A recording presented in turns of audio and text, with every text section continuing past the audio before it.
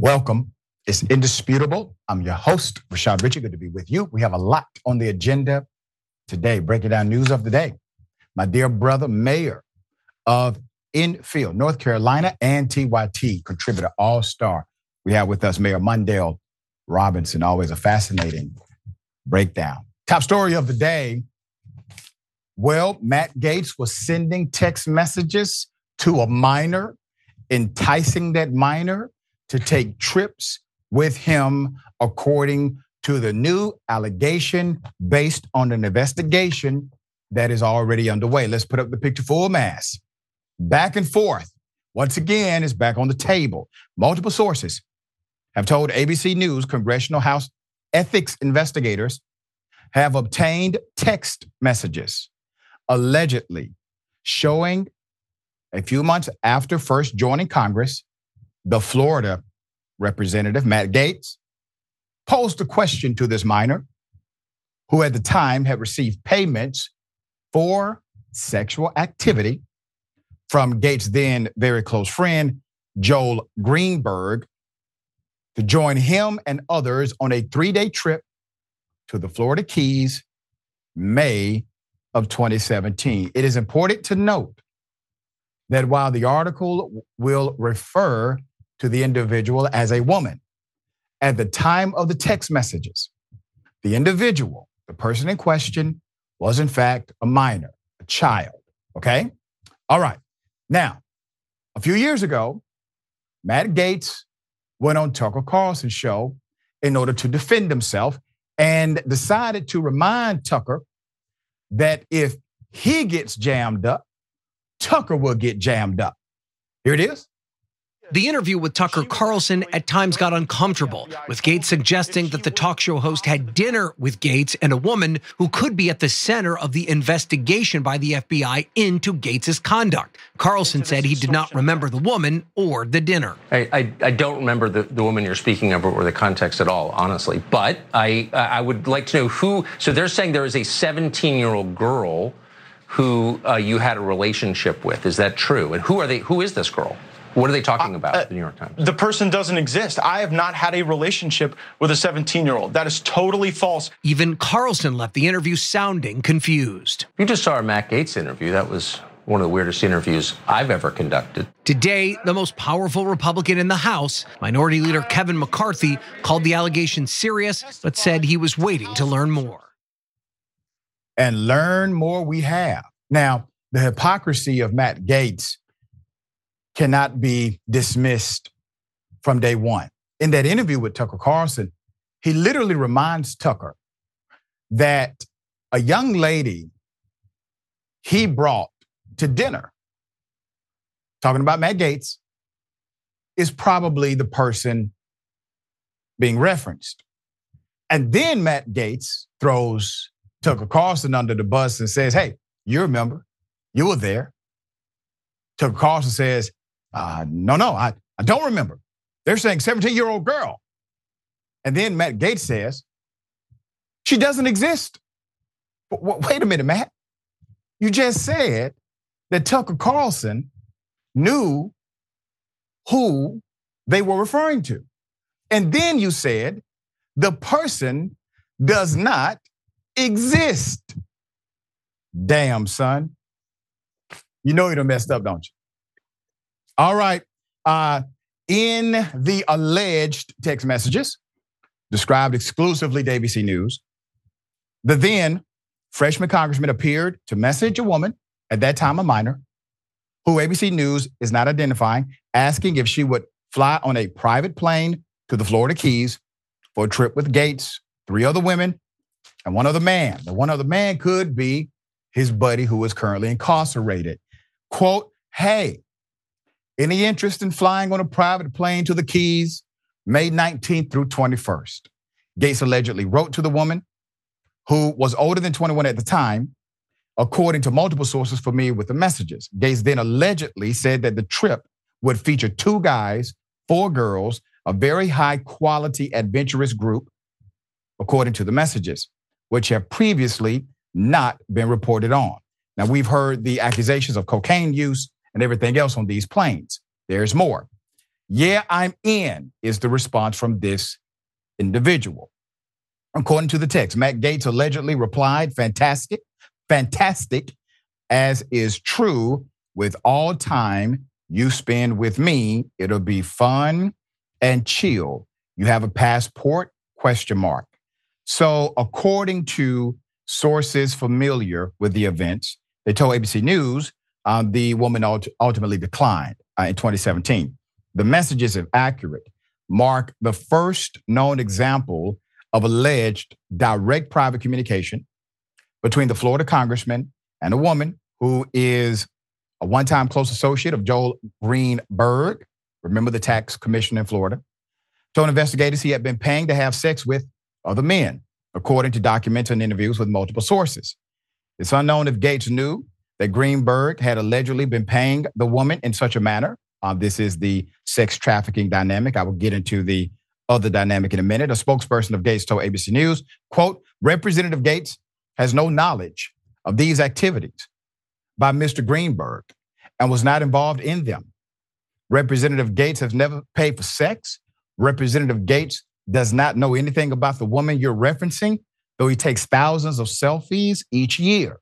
Members of the House Ethics Committee declined to comment to ABC News. According to the narrative, they are reviewing all of the data available. So a photo of Gaetz and the woman has also been turned over to the committee, according to sources briefed on the matter.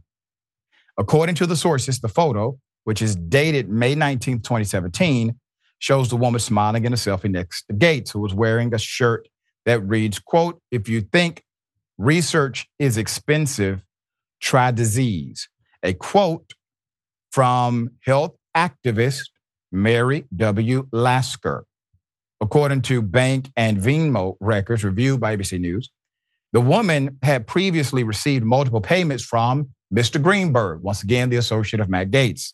Multiple sources tell ABC News were for the woman to have sex at parties with Greenberg's friends. Once again, noted cocaine use based on the narrative that is separate from this story. All right, these things we have to piece together. There's more. All right, put him up full mast. All right, you see this fella?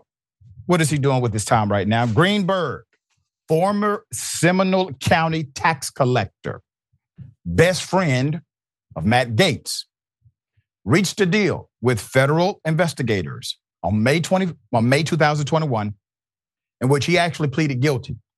He pleaded guilty to multiple federal crimes, including sex trafficking of a minor. Let me say that again. Sex trafficking of a minor. This means to me, and keep the picture up, that whenever this started, while she may be an adult today, or at the time of even Greenberg pleading guilty, she was not an adult during the engagement of the sexual or initial sexual encounters. He pleaded guilty to trafficking a minor for the purposes of sex. Also, guilty to introducing the minor to other men for the purposes of sex. And the charge lays out when she was underage, end quote. All right. He was the top witness in the Justice Department's years-long investigation into allegations that Gaetz had engaged in sex trafficking at the time with the same minor who was the victim in the sex trafficking case to which Greenberg pleaded guilty. The probe concluded with the DOJ's decision not to bring charges against Gaetz. I'm going to explain why I believe that happened. The House Ethics Committee decided at that time, when DOJ dropped it, to open its own probe into Matt Gaetz. This happened April 2021. But they decided to pause their investigation while the Justice Department completed its probe. The Ethics Committee then reopened the probe this past summer. Gaetz has long denied all wrongdoing. The Florida congressman has blasted the Ethics Committee, saying Its efforts are part of a plan by former House Speaker Kevin McCarthy to retaliate against Gates for helping remove McCarthy from his post late last year. House investigators have recently ramped up their probe of Gates, which ABC News previously reported is looking into allegations that he paid for sex, as well as allegations about drug use and potential lobbying violations, according to sources familiar with the committee's work. The DOJ examined related allegations in their years-long probe before deciding not to bring charges. Now, the irony of this cannot be overstated. During the time that the DOJ was looking into Matt Gaetz, guess who served on the committee that funded and provided oversight for the DOJ? Matt Gaetz did. Matt Gaetz was on the committee of oversight, providing leadership and oversight for the same investigative body that was investigating him. All of a sudden, his friend gets arrested, his friend gets charged, his friend pleads guilty, and Matt Gaetz gets every charge, basically, poof. It vanishes. Nothing happens. No indictment, nothing. They just say, we are no longer probing Matt Gaetz. Now, ethics committee, they're back at the table. Looks as if they actually have evidence. How do you think they got this evidence? How do you think evidence gets to a congressional ethics committee? That's intentional conduct. That means people intentionally provided information to the committee in order for them to investigate Matt Gaetz. And the committee does work with noted investigators. All right, Mr. Mayor, hell of a twist. McCarthy said it best. He said Matt Gaetz should be in prison. He said that on the Republican side. What say you? Listen, we know that this story is as sticky as it seemed to be. Yeah. And Gaetz is a slivering fool who we knew was passing information to Trump administration while Trump administration. So this is, I can't wait to get to the bottom of it. I do believe there's more information coming out, and people should also not confuse the fact that the DOJ refused to put charges or press charges at that moment. Does not mean that they will not come back and press charges. So they shouldn't get those two things convoluted. Yeah. Listen, Gaetz and his friend, even if you're not guilty of this so-called sex scheme, why were you there when he was making fake IDs? And didn't you have an obligation That's right. to report that fact as a congressman? Yeah. I'm asking. Yeah, listen, he has an obligation just as a regular dude who's pretty complicit with the operation, right? So we'll see. I think they're going to also get him on his illegal lobbying, getting certain deals done on these particular trips outside of the scope of fair practices under the congressional rules. So we're going to follow this as it develops.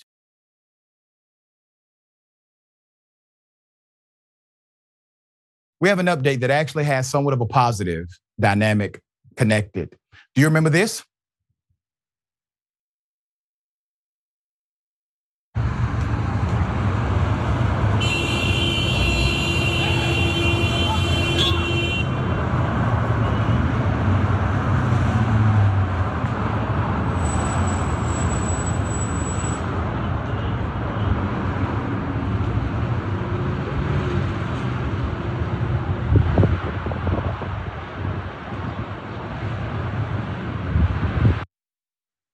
Put him a full mass. He has now pleaded guilty. Now, Daniel Thomas Warren, who was suspected of attacking and severely injuring a black food truck owner in Southeast Portland last June, has pleaded guilty to an assault charge stemming from the attack. We covered it. It was extreme. It was insane. The brutal beating of Mr. Darrell Preston in broad daylight, which involved Warren hurling racial slurs, including the N-word at Mr. Preston, left the food truck owner with a broken nose, a fractured face, and multiple lacerations to his eyes and his mouth. The individual allegedly said while attacking Preston, I hit you N-word, stay on the ground. So this criminal has pleaded guilty to a third-degree assault charge and no contest to a first-degree bias crime on Friday, according to the county DA. A bias crime is the same as a hate crime in Oregon, all right? That's just the way they contextualize it. There's an active GoFundMe. Let's put it up, okay? Active GoFundMe has raised more than $89,000. If you remember, this was his bread and butter business. This is how he made a living. This was an unprovoked attack. And you may miss, and we'll keep this GoFundMe up for those who would like to take the information down. You may miss the severity of having basically a broken faceplate. Well, what is that about? That means your face is fractured. It is one of the most difficult injuries because you can't put a cast on that, all right? It has to heal, and sometimes it heals in a way that may require surgery in the future. It's a very painful injury. Preston, in response to all the support, said, and I quote, "Every day, people come to my cart asking about the case. For me, it is a constant reminder and reliving of the incident. But it is important to a lot of people in the community," said Preston, whose food truck has since relocated to Sandy Boulevard in Portland. Quote, "He needed to be held accountable for both the assault and the hate crime involved," Preston said. So personally, I do not think he has been held accountable to the extent he should. That's my personal belief. This seemed to be an attempted murder when you look at how this played out and the severity of this beating and the nature of it being completely unprovoked. However, he was able to plead guilty and he has a sentence in front of him. There's an adjudication process. But I am happy to note that the victim is now the victor. The business is booming. The GoFundMe was supported by many of you. And he continues to be a leader in that local community, providing not only opportunity to engage, but an opportunity to say, I'm still here. I'm still rolling. I'm still leading. Mr. Mayor, hell of a story. Very thankful that so many people supported this brother. Unprovoked attack by a racist individual. What say you? I'm surprised, and also it's dastardly that this person was allowed to plead with that video showing what we just watched. It's absolutely disgusting to me. I don't understand why there's not an attempted murder, especially since he left the victim right down the crown and just walked away. So it definitely seems like this was a light, a getting off, a smack on the hand. I hope the federal government is watching and also going to get involved because he needs federal hate charges pressed against him. This is absolutely disgusting behavior. Yeah. And for people that say they care so much about Black men who are lazy or don't want to work, you see a business owner being attacked during business hours. I don't see where the uproar. Where's the business commerce? Where are all these people, the business society? Where's the fear and standing up for Black people who are trying to work, simply trying to work, and get attacked in this manner? This is absolutely disgusting behavior. We know again and again in Portland, these type of attacks keep happening on Black people, a state that has very small Black population. It is very hostile to be Black in Portland. And this is a reason why when you can just plead guilty to a simple assault charge. Yeah, I mean, he really got off light here. There's just no ifs and buts about it. All right, we'll bring you updates if there are any developments.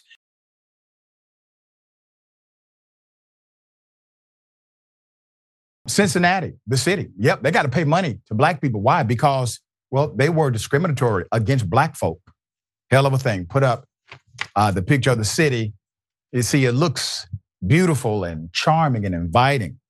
But after nearly 4 years, a group of Black Cincinnati, Ohio residents and the city's officials, they have now settled a federal lawsuit in which residents accuse the city of intentionally favoring white homeowners through the way it operated a particular residential tax abatement program. I'm about to explain something so insane. The lawsuit filed July 2020, claimed the city operated the program in a, quote, racially discriminatory way that worsened Cincinnati's racially segregated residency pattern. The recent settlement will allow the program to continue, provided that the city officials make efforts to increase the number of Black residents participating, according to the Cincinnati Enquirer. And let me give you how the lawsuit contextualized this. The Cincinnati Tax Abatement Program, administered by the city's Department of Community and Economic Development, was designed to allow property owners to apply to pay property taxes on the pre-improvement value of their property for 10 to 15 years. The program required a minimum of $5,000 in renovation cost to be eligible for the tax reduction. And the lawsuit claimed that this disqualified lower income homeowners who wanted to make modest renovations totaling less than that. And so the program basically says, if you would like to beautify your home based on this assessed value, we will allow you to have this significant tax abatement, this benefit, but you must come to the table with at least 5 stacks. Where my money? And if you don't have 5 stacks, then you don't get the tax abatement, which obviously penalizes those who do not have the discretionary income in order to participate in such a scheme, right? All right, nowhere in the application or approval process is there any consideration by the city of the degree to which the granting of tax abatements will have a racially segregative effect on the residency pattern. In the city, the lawsuit said the city is made up of 50.4% white residents and 39.6% Black residents, according to the 2022 United States Census Bureau data. The suit also claimed the program made Black residents poorer as it favored white homeowners applying for tax breaks to offset home repairs. According to the news outlet, although the city overhauled the program last year, Black homeowners involved in the suit still accused the new system of discrimination.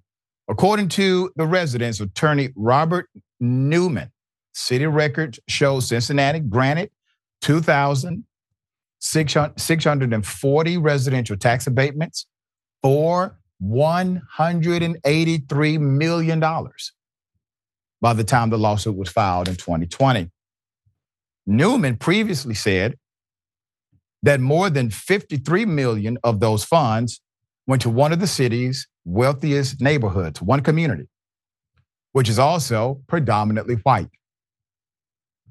The staff writers reviewed a 5-year period of city data between 2014 and 2018 to find that 2 of Cincinnati's majority Black neighborhoods received how much money?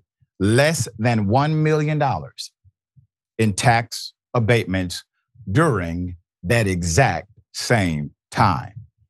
It was also reported the recent settlement signed on the 8th of February means the city will have to expand its outreach about the tax abatement program to areas of Cincinnati that are home to larger numbers of poor residents and Black residents, monitor the program for racial inequities, and make the application process and its website more accessible.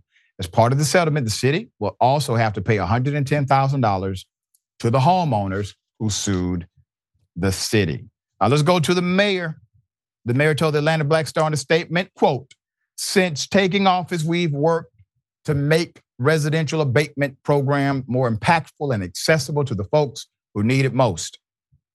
I'm proud of our administrators' steps to bring more incentives and easier process and information about other home improvement resources to our underinvested communities. As we move forward, those goals will continue to be our guiding light." Understand what happened here, okay? They had the wrong people in the boardroom. When you're making programs like this, it's very easy to make it seem, let's just say, non-racial. I see no color. There's nothing here that would indicate racism. but then you don't have a program that allows for the dissemination of information. You have a program that's difficult to access via the technology provided. You have a program that requires a buy-in, which automatically discriminates against individuals in your community who do not have as much discretion in their income spending as, let's say, more wealthy communities. All of these dynamics are adversarial and antithetical to the notion of a thriving, unified community that says we are all in this together. And I'm glad that I have an actual active mayor on my show today to talk about the reality of how you have to be thoughtful about programs like this, because you can actually do what Cincinnati did, which is increase the gap, the disparity in our homeowner equity program. You now have inequity galore. What say you? Yeah, I think you said there's the wrong people in the boardroom. I think you're spot on with that. I also believe that some of this had to be intentional, right? This seems like the grandson of redlining to me. You cannot understand housing and what it meant to own a house in after the World War II and how it created so much wealth. It actually created the middle class in this country. But intentionally, the federal government decided that Black people would not be able to benefit from that program, or those programs, I should say, FHA loans, and also the troops coming back from GI benefits as it pertains to buying a house. But then if you look at this program, this is why I believe the legal standard that says, regardless of what your intention was, your impact will be measured and looked at, should be the scope for all policies pertaining to any large scale improvements or abatement programs when it comes to housing, not just in large cities, but all over this country. Because when you're not intentional about saying we're going to ensure that racism is not a part of this program, whether it's our intent or our impact, then this is exactly what happens. So we need to be intentional about addressing inequities even before they happen. In this case, they definitely did not do that. Yeah, so well said, and you are correct. We weigh and judge based on impact, not simply intention. Liability can be affixed by intention, but we have to reverse engineer programming when we see inequity in the impact itself. All right, we will give you updates if they develop. We got more on the other side. It's indisputable. Stick and stay.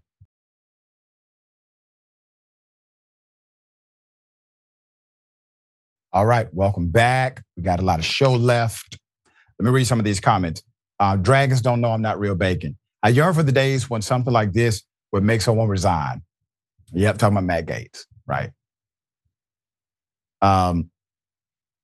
Yeah. Jojo_Dragon. Jeffrey Epstein handles the top most popular politicians, powerful people, of course. There are people like Greenberg who handle young women to these lesser unknown politicians like Gaetz. Yeah.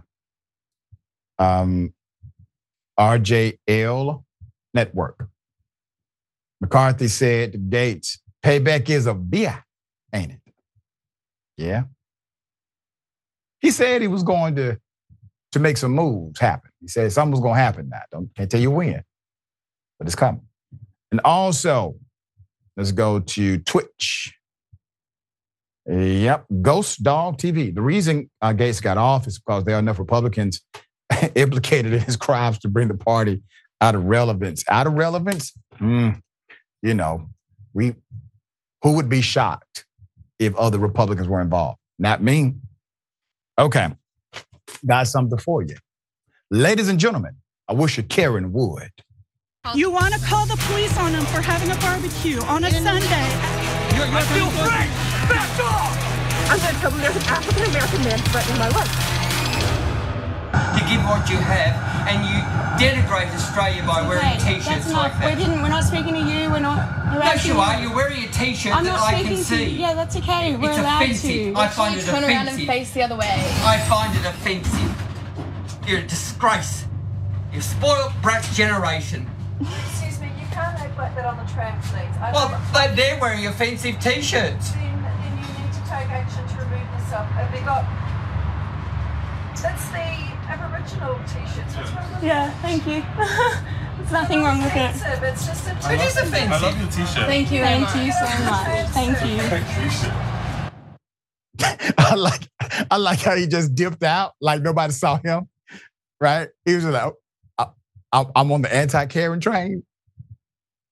Put it up full mast. Karenicity is a worldwide epidemic.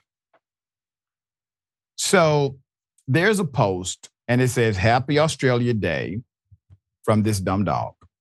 This man approached me and my two friends completely unprompted. My shirt read, just a reminder, we don't celebrate genocide. Apparently he has an issue with that, saying, why would you wear such a provocative t-shirt? And there's never been genocide in this country. Followed by the exchange that you just saw. You know, let me tell you how my grandmama would have said it. A hit dog or holler. That's how she would have contextualized the whole situation you just saw. A hit dog will holler. Mr. Mayor, how do you see it? A hollering dog. That's all. That's right, hollering dog. I mean, listen, let's be clear. The fact that he's talking about it is offensive. You spent the time to walk over to this woman. And right. I love that the whole train got in on it. The person behind her and the gentleman walking past was like, oh, I love your shirt. And he just had to get off the train. He was like, I'm on the wrong train. This train is, this train is woke. Like, this is not the racist train? Oh, I'm sorry.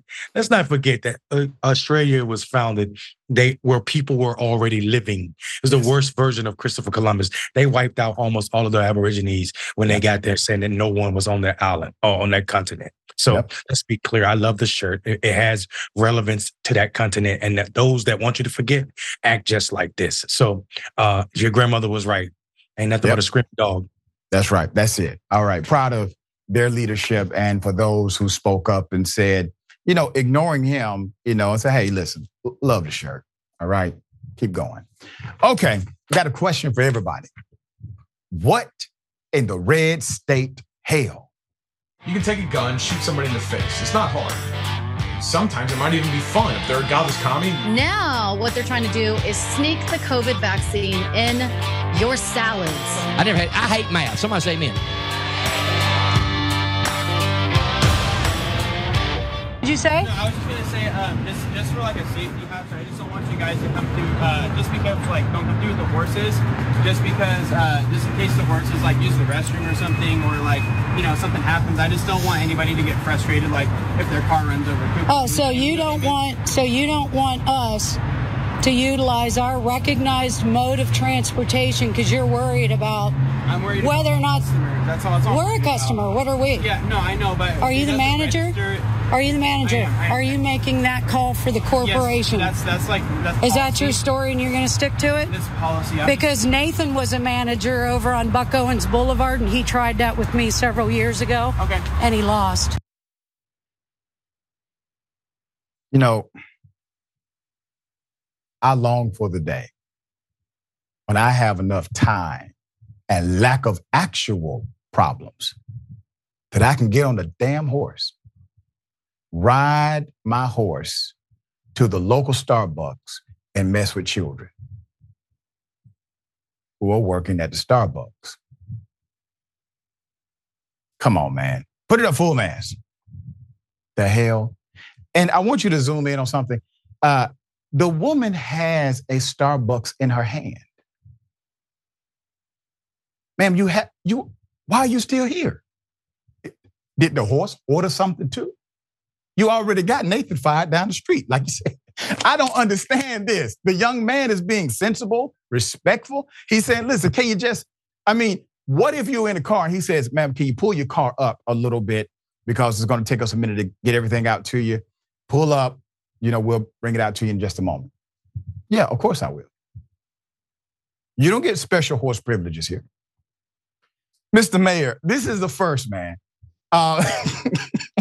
And she got Nathan fired on purpose, right? Whatever happened. And she's been doing this for years, going around the Starbucks on a horse with her recognized mode of transportation. Right. Man, get your horse out the drive-through. What are we gonna do if you stick your head, stick his horse in there? We have to close on the whole drive-through to sanitize this place. Get serious, man. Like, this is, like you said, what kind of time do you have where you can go to a drive-through on a horse and harass people? First of all, you ordering food on the back of a horse? Yeah. And you got it in your hand.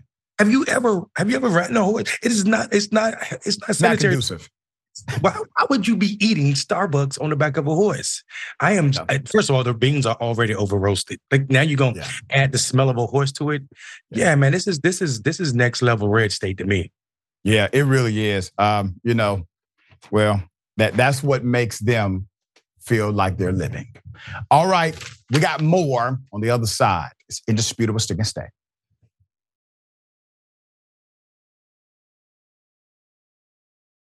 All right, welcome back. A lot of show left. Membership. All right, this is the lifeblood. You are the lifeblood of TYT. We're asking you to join with a paid membership on YouTube. You can just hit the join button right now. This provides critical financial support that helps maintain the programming every day. TYT and our show have preserved over the years, despite the hostile media and political pressures. But we cannot do this without your help. If just 1% of our audience started supporting through the membership on YouTube alone, we'll be here for a very, very long time. Just 1%. I would love for you to be part of that 1%, maybe even more. All right, so support our show. I want you to click that join button now if this program feeds you, okay? All right. Hell of a thing. So a man randomly decides to bite and try to stab another human being because he's too close to him. Put up the picture full mask. Let me give you the zig and zag of the story. 42-year-old Corey A. Neesensen is accused of hurling racial slurs, striking a black passerby with scissors on February 10th. This was in Portland, Oregon.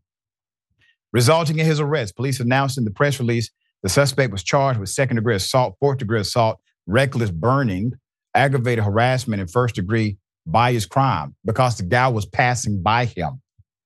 First responders were called to the scene of a man later identified as Neesensen lighting clothes on fire outside. The Portland Fire and Rescue also said he was attacking a male victim by biting him and cutting him with a small pair of scissors. Quote, the case is being investigated as bias crime as the suspect subjected the victims to physical injury and placed the victim in fear of imminent serious physical injury based on the suspect's perception of the victim's race. All right? When officers arrived, police claimed that he spat on one of them. What? And he's alive? Yes. They arrested him. Investigators think that he may be linked to a separate incident where he ran after an interracial couple and also used racially offensive language against them. Obviously, somebody filed a report. That's why they know there's a connection possibly here. Police are urging the victims to come forward with their experiences. Witness and victim Peyton Thomas told KGW and Fox 12 he saw the moment this individual started burning clothes on 6th Avenue, okay, before jogging after the couple and attempting to assault them. Quote, the guy thankfully turned around and looked and saw him. Him and the female took off running. Thomas explained to KGW, adding that he and his friend were seemingly the suspect's next target. He continued, by the time I looked up, he was too close to me to put my hands up to stop him or punch him. The only thing I could do was resort to my military training and self-defense combat, and grabbed him and slapped him to the ground. All right, put it up. That's when Thomas claims the perpetrator decided, well, this is a good idea to bite now. So he bit him and attempted to stab him with scissors.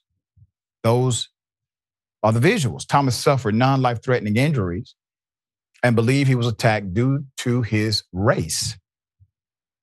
The suspect, who is white, was taken into custody, pleaded not guilty during a court appearance on Monday. He asked to be transported to a mental health facility and the hospital, but the judge decided against the request, according to the report. He has another court date at the end of the month. Online records viewed by Atlanta Black Star show that he is being held in the Multnomah County Inverness jail, all right? So the judge did not believe his story of mental health deficiency as the reason he was being racist and deciding to attack individuals on the street. All right, Mr. Mayor, you have had your stint of racist individuals come after you in significant and massive ways. This is one of those up close and personal dynamics where random people are being terrorized by an individual while he's hurling the N-word at them. What say you? Yeah, I think we should also point out that once again, we are back in Oregon where I said so few Black people and so often this happens. And I mean, what are the likelihood that 2 times in one show, we're talking about the same state? It is extremely serious that we need to deal with this. We see some serious institutional deficiencies in Oregon when it comes to making sure that their Black residents are secure. Again, when you see the climate of America in 2024, racism is on the ballot. Racism is a part of life right now. Black people are not safer than we were any other time. The ideal of making America great again includes making Black people feel threatened in a manner where you might bite or stab them with scissors on the street in broad daylight. And once again, these are unprovoked, random attacks happening in significant numbers inside of particular cities. It is insane, but we will continue to follow.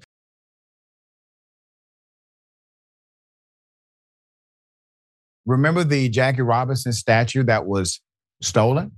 Well, the person who destroyed it, has been arrested. The chief of police says there's no evidence that hate nor racism was a catalyst for this. That's called motive. I didn't know a chief can weigh that so quickly. Put up the picture full mask. It's an interesting story here. All right, so nearly 3 weeks after the Jackie Robinson statue was stolen from Wichita, Kansas Park, and also destroyed. It was burned and destroyed, all right? So it's not like you could claim, well, he was trying to sell it to somebody. It was just a money deal, okay? We're kind of running out of motives here, right?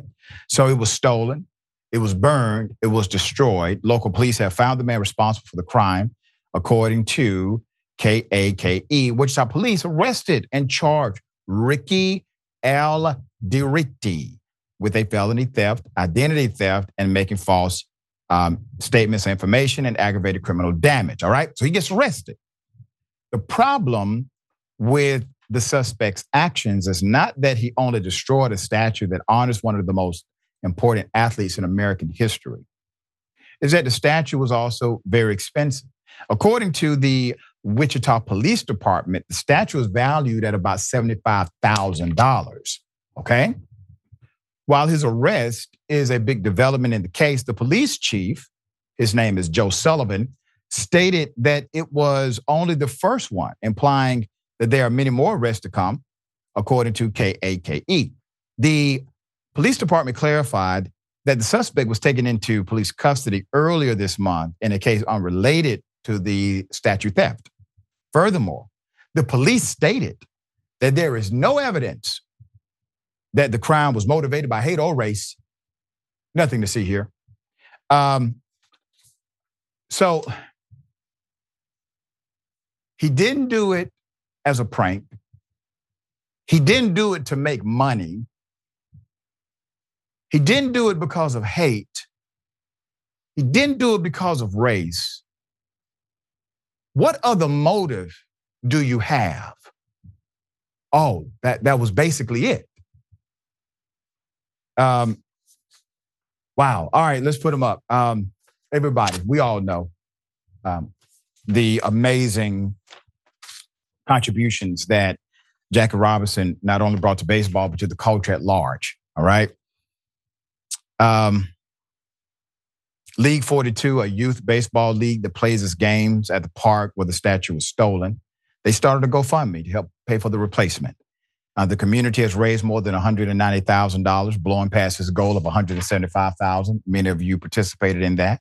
If you would like to participate more, support League 42 inspired by Jackie Robinson. You can go there now and do so. A fundraiser was required because when remains of the statue were found, there were essentially, it was nothing left. It was nothing left, making it nearly impossible to repair, leaving the replacement of the statue in the community's hands. The statue is also important to the Youth Baseball League because it pays homage to Robinson's uniform number and is in an area that has a long history with the legendary second baseman. Police acting like defense attorneys, the chief of police in particular. This is a rare thing, right? Because now you're literally eliminating motive. Typically, the police will give you different possible motives. That's usually the narrative. This police department has literally eliminated virtually any motive that could have been attributed to this, if we believe their narrative. Mr. Mayor, have you ever heard your police chief or your police department literally eliminate all motives possible for a crime that they know was committed? No, but I know I watched my police chief turn his back on me and try to throw us.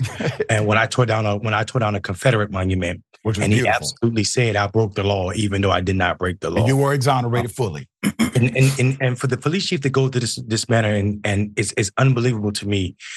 You are a police. You're supposed to present the evidence.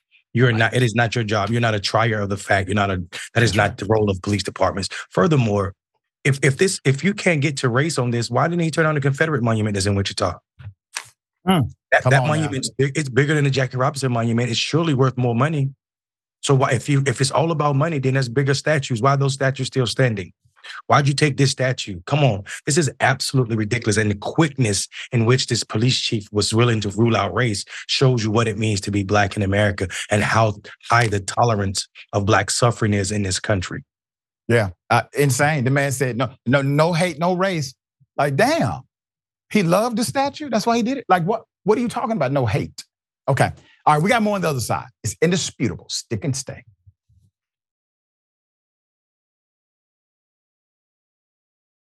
Rachel Dolezal at it again. She loses her job. It's like a teaching gig, so to speak, because of some pictures.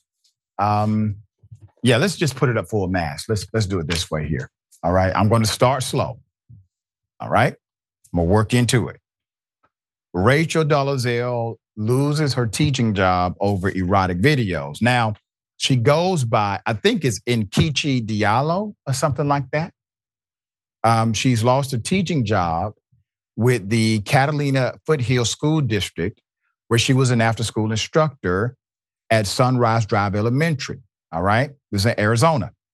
After explicit pictures from her OnlyFans began making the rounds again online. Local outlet News 4 brought attention to the latest images Tuesday night. It is unclear if the photos were shared by her or if someone else to sites like Reddit, etc.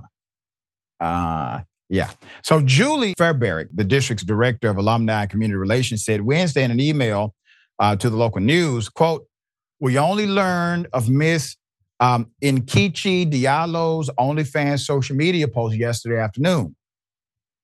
A post contrary to our district's use of social media by district employees policy attached here. And our staff ethics policy. She is no longer employed by the Catalina Foothill School District." And when we were going over this story this morning in the production meeting, I told one of my producers, I asked, I said, didn't we find the pictures last year? He was like, yeah, we did. I said, so how is it that they just found them this week? Anyway, so as some might remember, 2014, Dolezal, once an African studies professor when she was pretending to be African-American in Washington State and the head of the Spokane chapter of the NAACP, became infamous after she was exposed for pretending to be a light-complected Black woman, achieving the look by getting perms, spray tans, like bringing on a Black guy to say this is my dad. It was It was quite extreme. She had disappeared into obscurity for a minute, right? And after changing her name in 2017, she began to teach for Catalina Foothills Unified District in August 2023. On her public Instagram, she had her account linked alongside a book, podcast, and her 2018 Netflix documentary.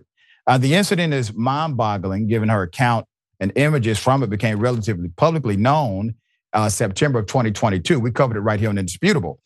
And other outlets covered it as well, of her being on the sexy subscription site. After photos leaked online back then. She initially launched a page in 2021 for the low cost of $9.99, $9.99 monthly. All right, she's not robbing anybody. Offering I'm sorry. That was unprofessional. Offering subscribers fitness videos, hair tutorials, and foot pics. All right. So, I gotta say it. Mr. Mayor, I'm going to make a proposition to the black delegation. I'm going to propose that we put up Senator Tim Scott. We're going to bring Rachel Dolezal back. Listen, for $9.99, she can have my vote. Listen. No, listen. Oh, man. I think that the idea that she's losing her job for something that she just didn't do, it's kind of crazy. This sounds like some parent, some mother called her husband looking at Rachel's OnlyFans page, and now she got mad and reported it to the school. We don't want anybody losing their job for earning extra income, because we know teachers are underpaid for sure, especially out west where it's extremely expensive to live. This is a sad situation. I do know a lot of other real black people that do more disservice to our community. So we can start there. And Tim Scott happens to be one of them. Yeah, I agree 100%. And I'm going to say this, that you're right. She didn't do like something new. Obviously, there's a procedure that the school should have engaged in if they did not want her employed there. And while I don't like what she did, because she actually took away opportunity from an actual black person and money from actual black people by qualifying for these scholarships that were meant for black folk, I don't want the person to not be able to work. Like there are some people that have done way more extreme things against the race that have actual jobs and work every day.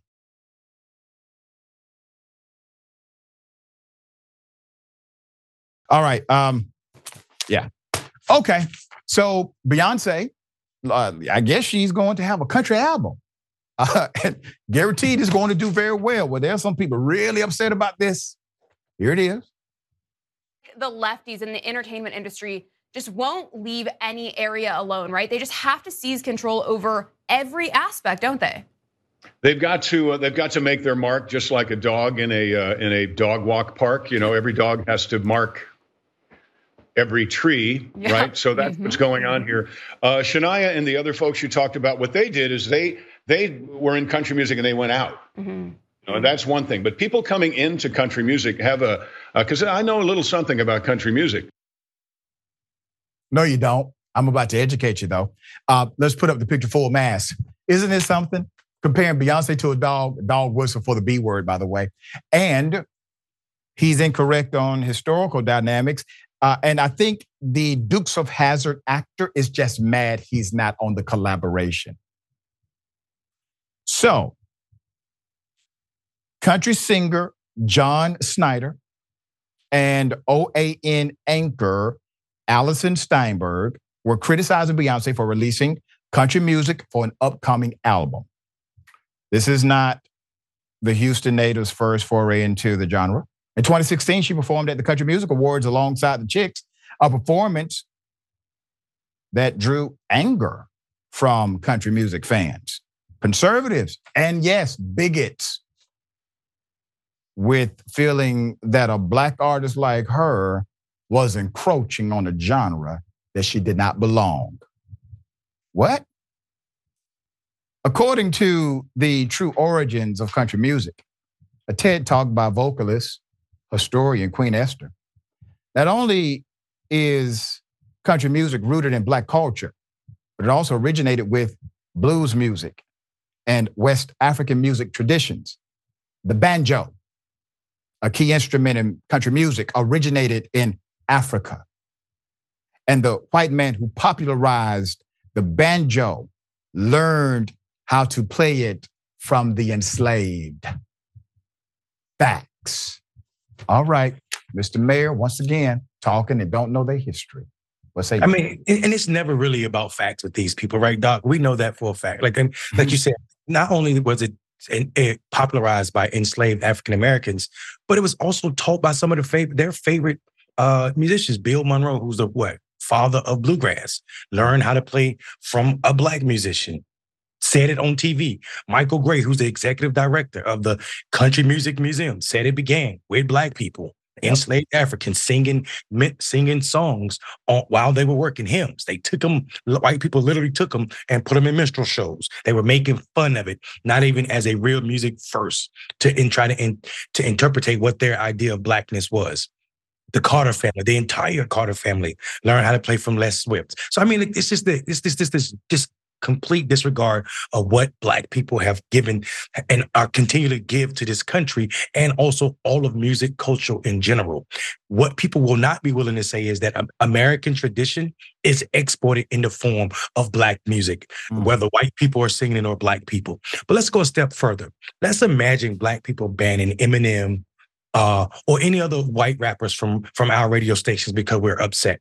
This shows you the difference in how we show up as a people. I'm not speaking of all people, but collectively. There's never been a ban of Eminem or Jack Harlow or any other white rapper.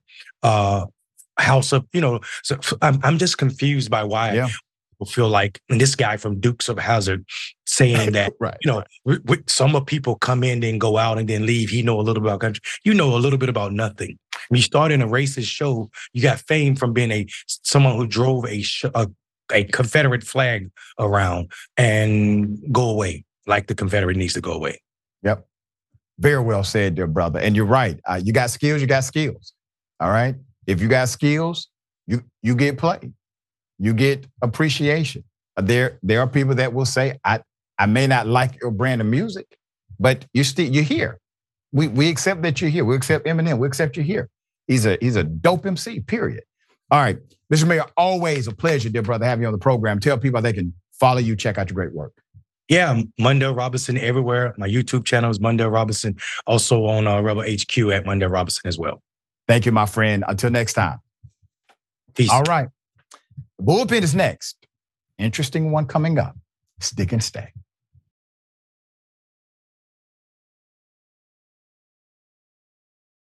All right. Welcome back. A lot of show left. Okay. All right. Don't forget, make sure you become a member or do the yearly contribution. We got some beautiful things happening. Okay. All right. Let's get it. Ladies and gentlemen, welcome to the bullpen.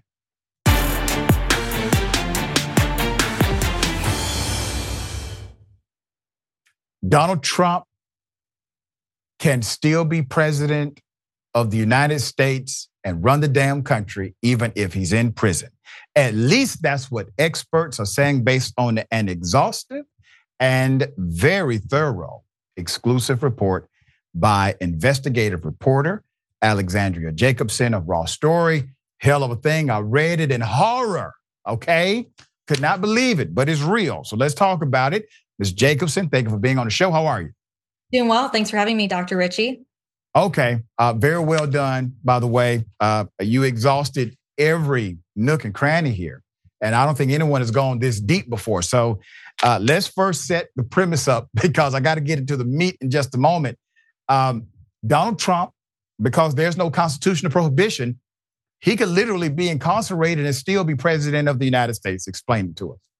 That's right. As crazy as it sounds, just like you said, there's nothing in the Constitution that says someone that's under indictment or is a convicted felon is barred from being the president of the United States or running for office. So at Raw Story, we did just a really deep investigation to see how that's possible. And Donald Trump, as we know, has 4 indictments. He's facing 91 felony charges. So it's a very real possibility that the hundreds of potential years he's facing for those charges could lead to him having a prison sentence. And if he's the presumptive Republican nominee, if he is elected and goes to the White House, he could be serving a prison sentence and still run our country. It's unbelievable. It's quite unbelievable. So there are some things that have not been constitutionally tested. For example, what you just mentioned. But I will say this, many, many years ago, there was a guy who was in prison because of a tax crime. He was running for president, got damn near 1 million votes. We let it slide. We knew he wasn't going to win. But it should have had a response. There should have been a legislative response. There should have been a constitutional amendment response. But because there was no actual threat of him being president, it was allowed, which now sets precedent that can you earn votes while being in prison? Well, according to precedent, you can. So you can't even take that away from Donald Trump if he is in fact convicted or in prison prior to the election. So that's off the table. And now you have these experts who have said, listen, there is no constitutional prohibition. And well, the reason is because the people that wrote the damn Constitution never assumed that this would be one of those scenarios they did not think of. So talk to us about what some of these experts said to you in this investigation. Yeah, absolutely. So as you referenced, Lyndon LaRouche is the name of that gentleman who in 1992 ran for president from prison. He got 0.2% of the vote. Another time this happened was Eugene Debs back in the 1920s. He was imprisoned for speaking out against World War I and charged in the Espionage Act. He got 3.5% of the vote, but we're talking Donald Trump here. This is a different story. He's a former president, so I don't think anyone in the writing of the Constitution and experts in the past ever expected it to get to this level. So yeah, the experts that we spoke to said ultimately if it gets to the point where Donald Trump is facing a prison sentence and is the winner of the general election, it's going to get kicked up to the Supreme Court. And there will be potentially different interpretations that need to happen. So for instance, the 25th Amendment that says that if the vice president and 2/3 of Congress determine that the president can't fulfill his or her duties, that they can vote. They can vote on that and have the vice president take over. So I think those type of scenarios are a real potential possibility if he makes it to the Oval Office again. You know, and this is when I would mention something like, well, and this is my meager law school training talking, a declaratory judgment, which is basically you seek the court and you say, okay, court, if this happens, who has the right to do what in this particular scenario? So it's not an adjudication in the traditional sense, but it's a ruling kind of prior to a problem arising. Did any of the experts speak on the court being able to make these determinations prior to the problem actually happening? Most of the experts I talked to, we really were talking about if it gets to that hypothetical, and I think some folks thought, it really doesn't feel possible, but it is. So that certainly could be a possibility. And as we're seeing with the cases around the 14th Amendment, that's playing out right now, and whether if Donald Trump's potential involvement, his alleged involvement in January 6th insurrection, how that affects his ability to run for office. So we're seeing that happen right now, and I think there could potentially be an opportunity where the courts are forced to rule on this ahead of time. Yeah, and I got to say this because the irony cannot be dismissed. If you have a felony conviction in a particular state, for the vast majority of states, you do not get the opportunity, obviously, to participate as a voter. You cannot be put on the ballot. You can't run for a position of public trust while you are under a felony conviction and a probated or parole status. So if Donald Trump gets convicted now, right? How does he then get on the ballot when states literally by statute prohibit a citizen from voting and a citizen of that state from being on the ballot? How do they then create a caveat law for one human being when that is and has been determined to be unconstitutional? You can't make laws that benefit one person and not the whole, according to the US Supreme Court. So how do you untangle that web? It is really a complicated situation, and a lot of the experts I talked to explain that, since there's no precedence, that's why there's all this confusion. And around the situation. I think oftentimes also, if Donald Trump were to be convicted, his experience of being convicted of a felony is different than the average American, right? So he will likely get a completely different treatment. And I think that is probably how we'd see this play out. Yeah. The only time we've taken a presidential contender off the ballot per se was Abraham Lincoln. And that was a big catalyst to the Civil War. And now you have a lot of that coming to the forefront again in reference to Donald Trump. But there's some pushback from Republican states saying, okay, well, we're going to do it to Biden now, right? No real good faith basis here, because you do supposed to have a good faith basis. What we're seeing, in my opinion, and I want to get your take on this, we're seeing the extreme polarization manifest in a way where if there's no good faith arbitration happening in politics, it really doesn't matter what the laws are, because you can go so extreme that you simply cancel each other out by action and reaction. What say you to that? I think that's a great point, and we're certainly seeing it's interesting because Donald Trump talks about the idea of the weaponization of the government and things like that. But you see on the other side that the GOP is doing the same thing that he's accusing the Democrats of. So yeah, it's a really frustrating situation that we are currently in, and yeah, definitely unprecedented. When you decided to do this investigative report for Raw Story, did you expect the answer, or basically the general conclusion of the experts to be, yeah, he can actually be in prison and still run the United States of America? Did you expect that walking into this? No, and I'm sure as you and most of our readers found, I mean, it is pretty shocking, and we spoke with all sorts of experts. So constitutional law experts, professors of history. We spoke with folks that have worked with the Federal Election Commission and other government agencies, political experts, and they all pointed to the same conclusion here, that this is unprecedented and there's nothing stopping him from continuing to run if he is convicted or serving.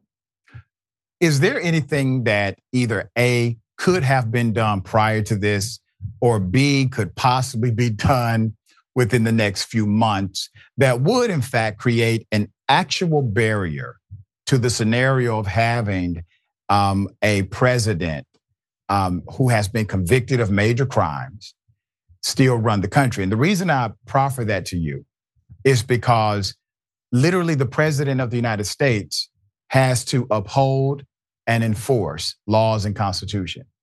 But under the scenario, what has been potentially presented in the personage of Trump, he would be under a probated or parole sentence at the time, being convicted, duly convicted of one of the laws or multiple laws he's supposed to protect and uphold, being the enforcer, chief enforcer of protecting those laws at the very same time. Is there any remedy here in this country to stop that scenario? So one option is impeachment. So if you remember with the past two impeachments of President Trump, one of those took place after he left the Oval Office. So that could potentially happen, but given that the House is controlled by the Republicans, that's unlikely. So that's one scenario there. As we talked about, potentially if the courts ahead of time ruled that a potentially incarcerated candidate, was to be elected president, they would not be able to serve as per the 25th Amendment. That's an option there. But as the way it stands, Donald Trump has shown no interest in backing out of the race. The GOP is seemingly fully behind him. So it really just seems like we'll be in this, watching this unfold for the next several months. Yeah, you know what would be really interesting, and I spoke to a conservative commentator about this. I said, all right, let's say Trump gets the nomination, which, by the way, there's no way in the hell he doesn't get the Republican nomination at this point. He gets the nomination, but because the Republican National Committee is actually a private company, and your vote is a recommendation to them, it is not a binding contract, meaning they can get to the floor and broker a convention deal. They can say, hey, we're gonna broker something here. We're gonna make a different decision. Now, naturally, I don't think they're going to do that. Most of them are scared as hell to go against Trump supporters. But in a very technical sense, if the Republican Party as an entity, as a company, wanted to broker the nomination away from Donald Trump, they could do so. That's right, yes. So as you mentioned, it seems like nearly guaranteed that he will get the nomination. But certainly if the party decides that his legal troubles are too much of a concern when it comes to the general election, they could absolutely choose another candidate to be who they back for the general. Yeah. What's your take as a reporter? Why do you think Nikki Haley is still in the race? Yeah. So I think there's a handful of reasons. I think one of them is this legal peril, right? So there is a chance that Donald Trump is convicted, and that's when the Republican Party says, all right, this is too much. This is going to cost us the general election. So I think she has that aspect there. So I think she's felt a little bit of momentum, at least in New Hampshire, and potentially has the momentum in her mind from that, and wants to keep just being in the race in that regard, and potentially setting herself up for a future run. So that I think we'll see what happens on Saturday in South Carolina, but of course the polls are certainly predicting that Donald Trump will continue to dominate. Yeah, and Donald Trump now has the senator of South Carolina, and he's saying things like, "Hey, I mean, Tim Scott looking very strong vice presidential candidate, but don't read into that right before South Carolina to make sure people read into that so that he is massive in his victory." Trump just likes big victories. You know what I mean? He wants to just clobber his opponent, right? Yeah, it's not enough to just win. He wants it to be a clobbering, as you said. Yeah, that's it. All right. Listen, this is great reporting. I appreciate that you put this together, because I got to tell you, to have this many experts say basically the same thing, and you go back and look at the record, there is no prohibition to it. We do have precedent for people being able to obtain, garner, and get allocated votes while in prison under conviction. So you can't utilize that against them. And naturally, the Republican Party, they're not going to stop the train. They do not have the leadership to stop the train. Thank you for it. For those who are watching, where should they go and find the article? Absolutely. They can go to our website, rawstory.com, and find our story on the prison president, as we call it there. Wow. All right. Thank you so much. We're going to have you back. We appreciate all you do. Absolutely. Thank you for having me. Absolutely. All right. We're in the twilight zone. I don't know how else to describe it to everybody. Something happened to Earth. It tilted. We're on a different vibration. We're in a whole different universe.